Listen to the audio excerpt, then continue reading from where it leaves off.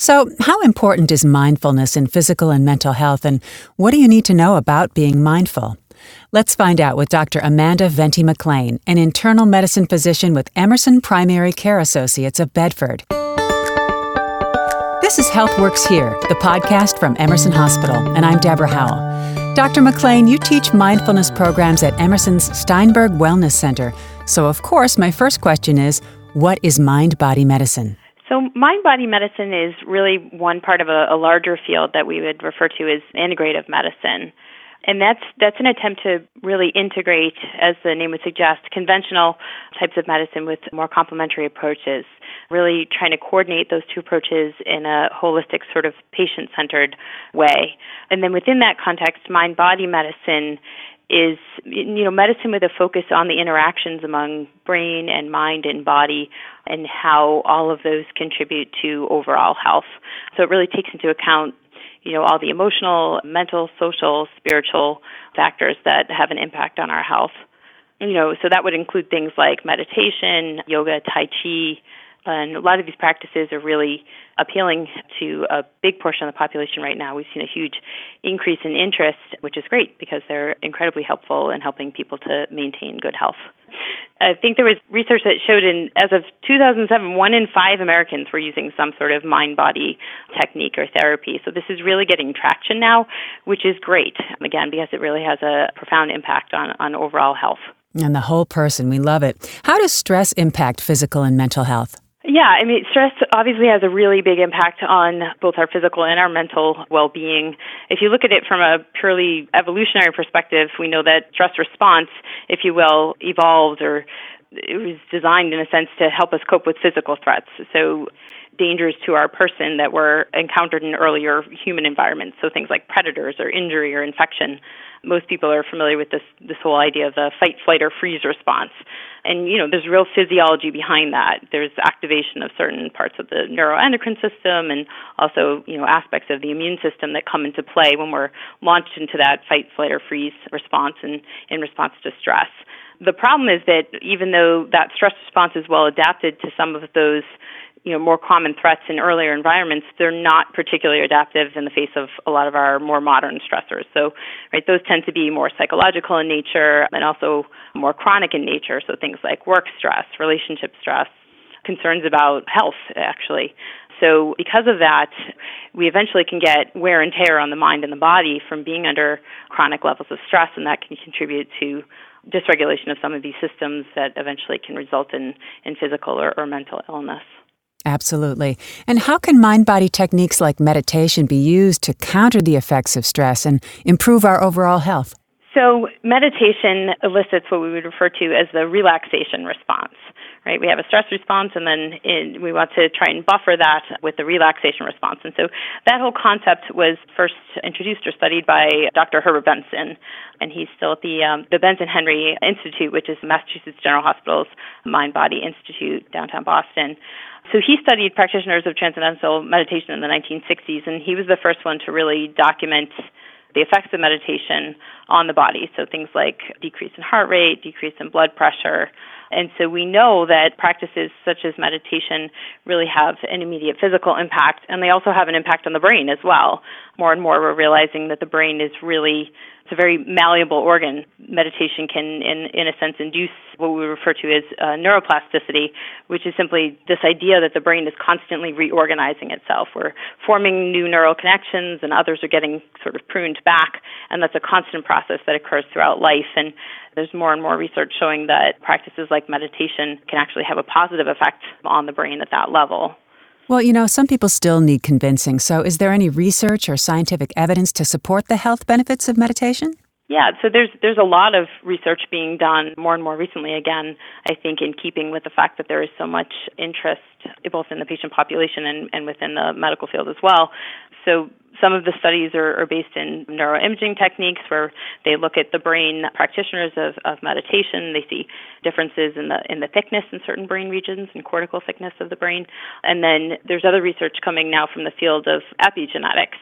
So really interesting studies showing that there are changes actually at the level of gene expression in response to practicing some of these mind-body techniques. So things like, again, meditation and yoga Tai Chi. So we see, when people practice mind-body medicine techniques, sometimes there's a downregulation of some of these inflammatory pathways. And, we know that a lot of chronic illnesses can be linked to inflammation, and that has a huge impact on chronic disease and other types of illness as well. This is all really exciting. What is the SMART program, and how does it help patients improve their health and wellness? So the SMART program was developed in its current form by the Benson Henry Institute downtown, and we've been running the program at Emerson now since 2017. And I think it's a great program. It really integrates a lot of these things, the meditation that we've been discussing, as a means of helping people enter into this relaxation response, which has physical and psychological benefits.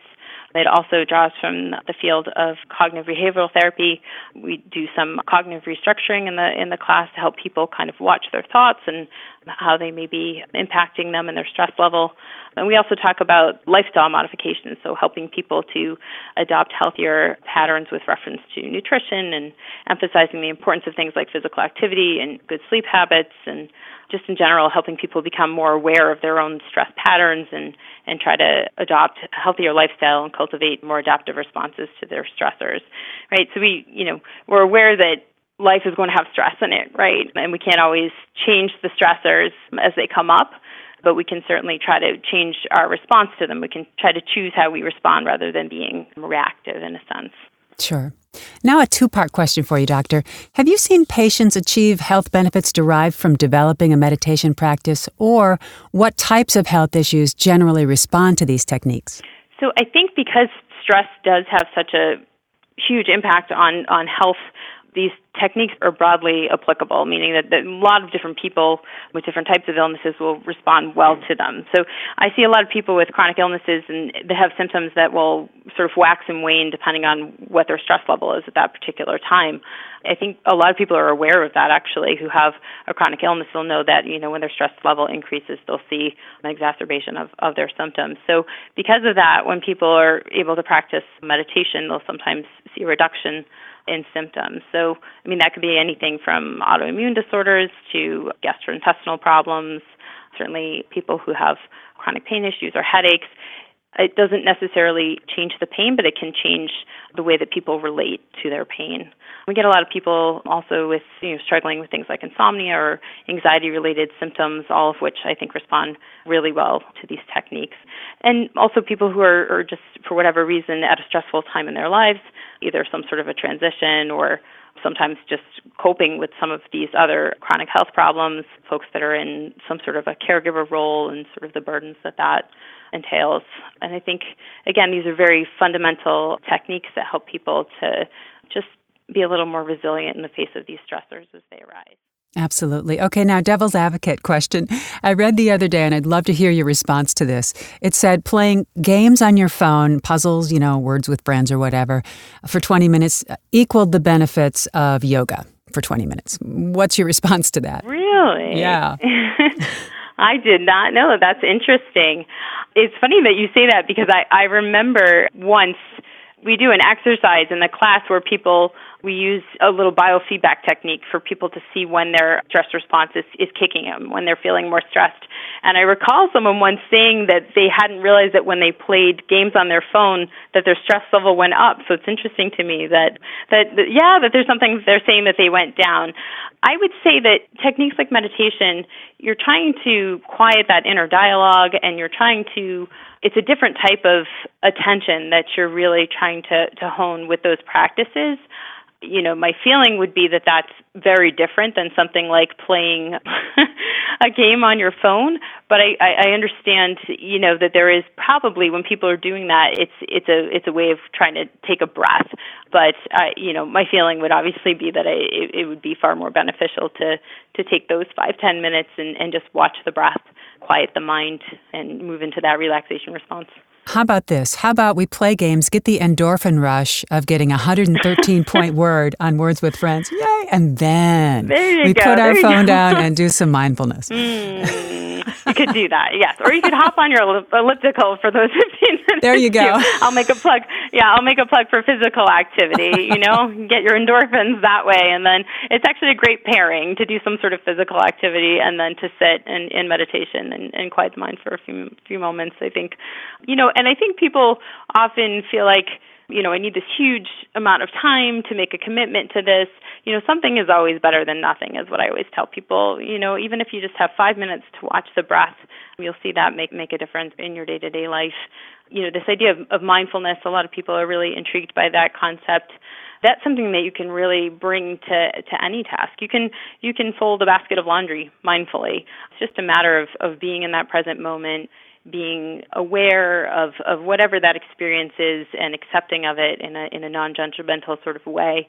And that's something that we can all weave into our day-to-day lives. Well, it's time for me to go mindfully fold some laundry. Yes, so thank you so much for your time, Dr. Venti McClain. That's Dr. Amanda Venti McClain, an internal medicine physician with Emerson Primary Care Associates of Bedford. For more info or to schedule an appointment with Dr. Venti McClain or any Emerson physicians, please visit emersondocs.org. To register for a wellness class, visit emersonwellness.org.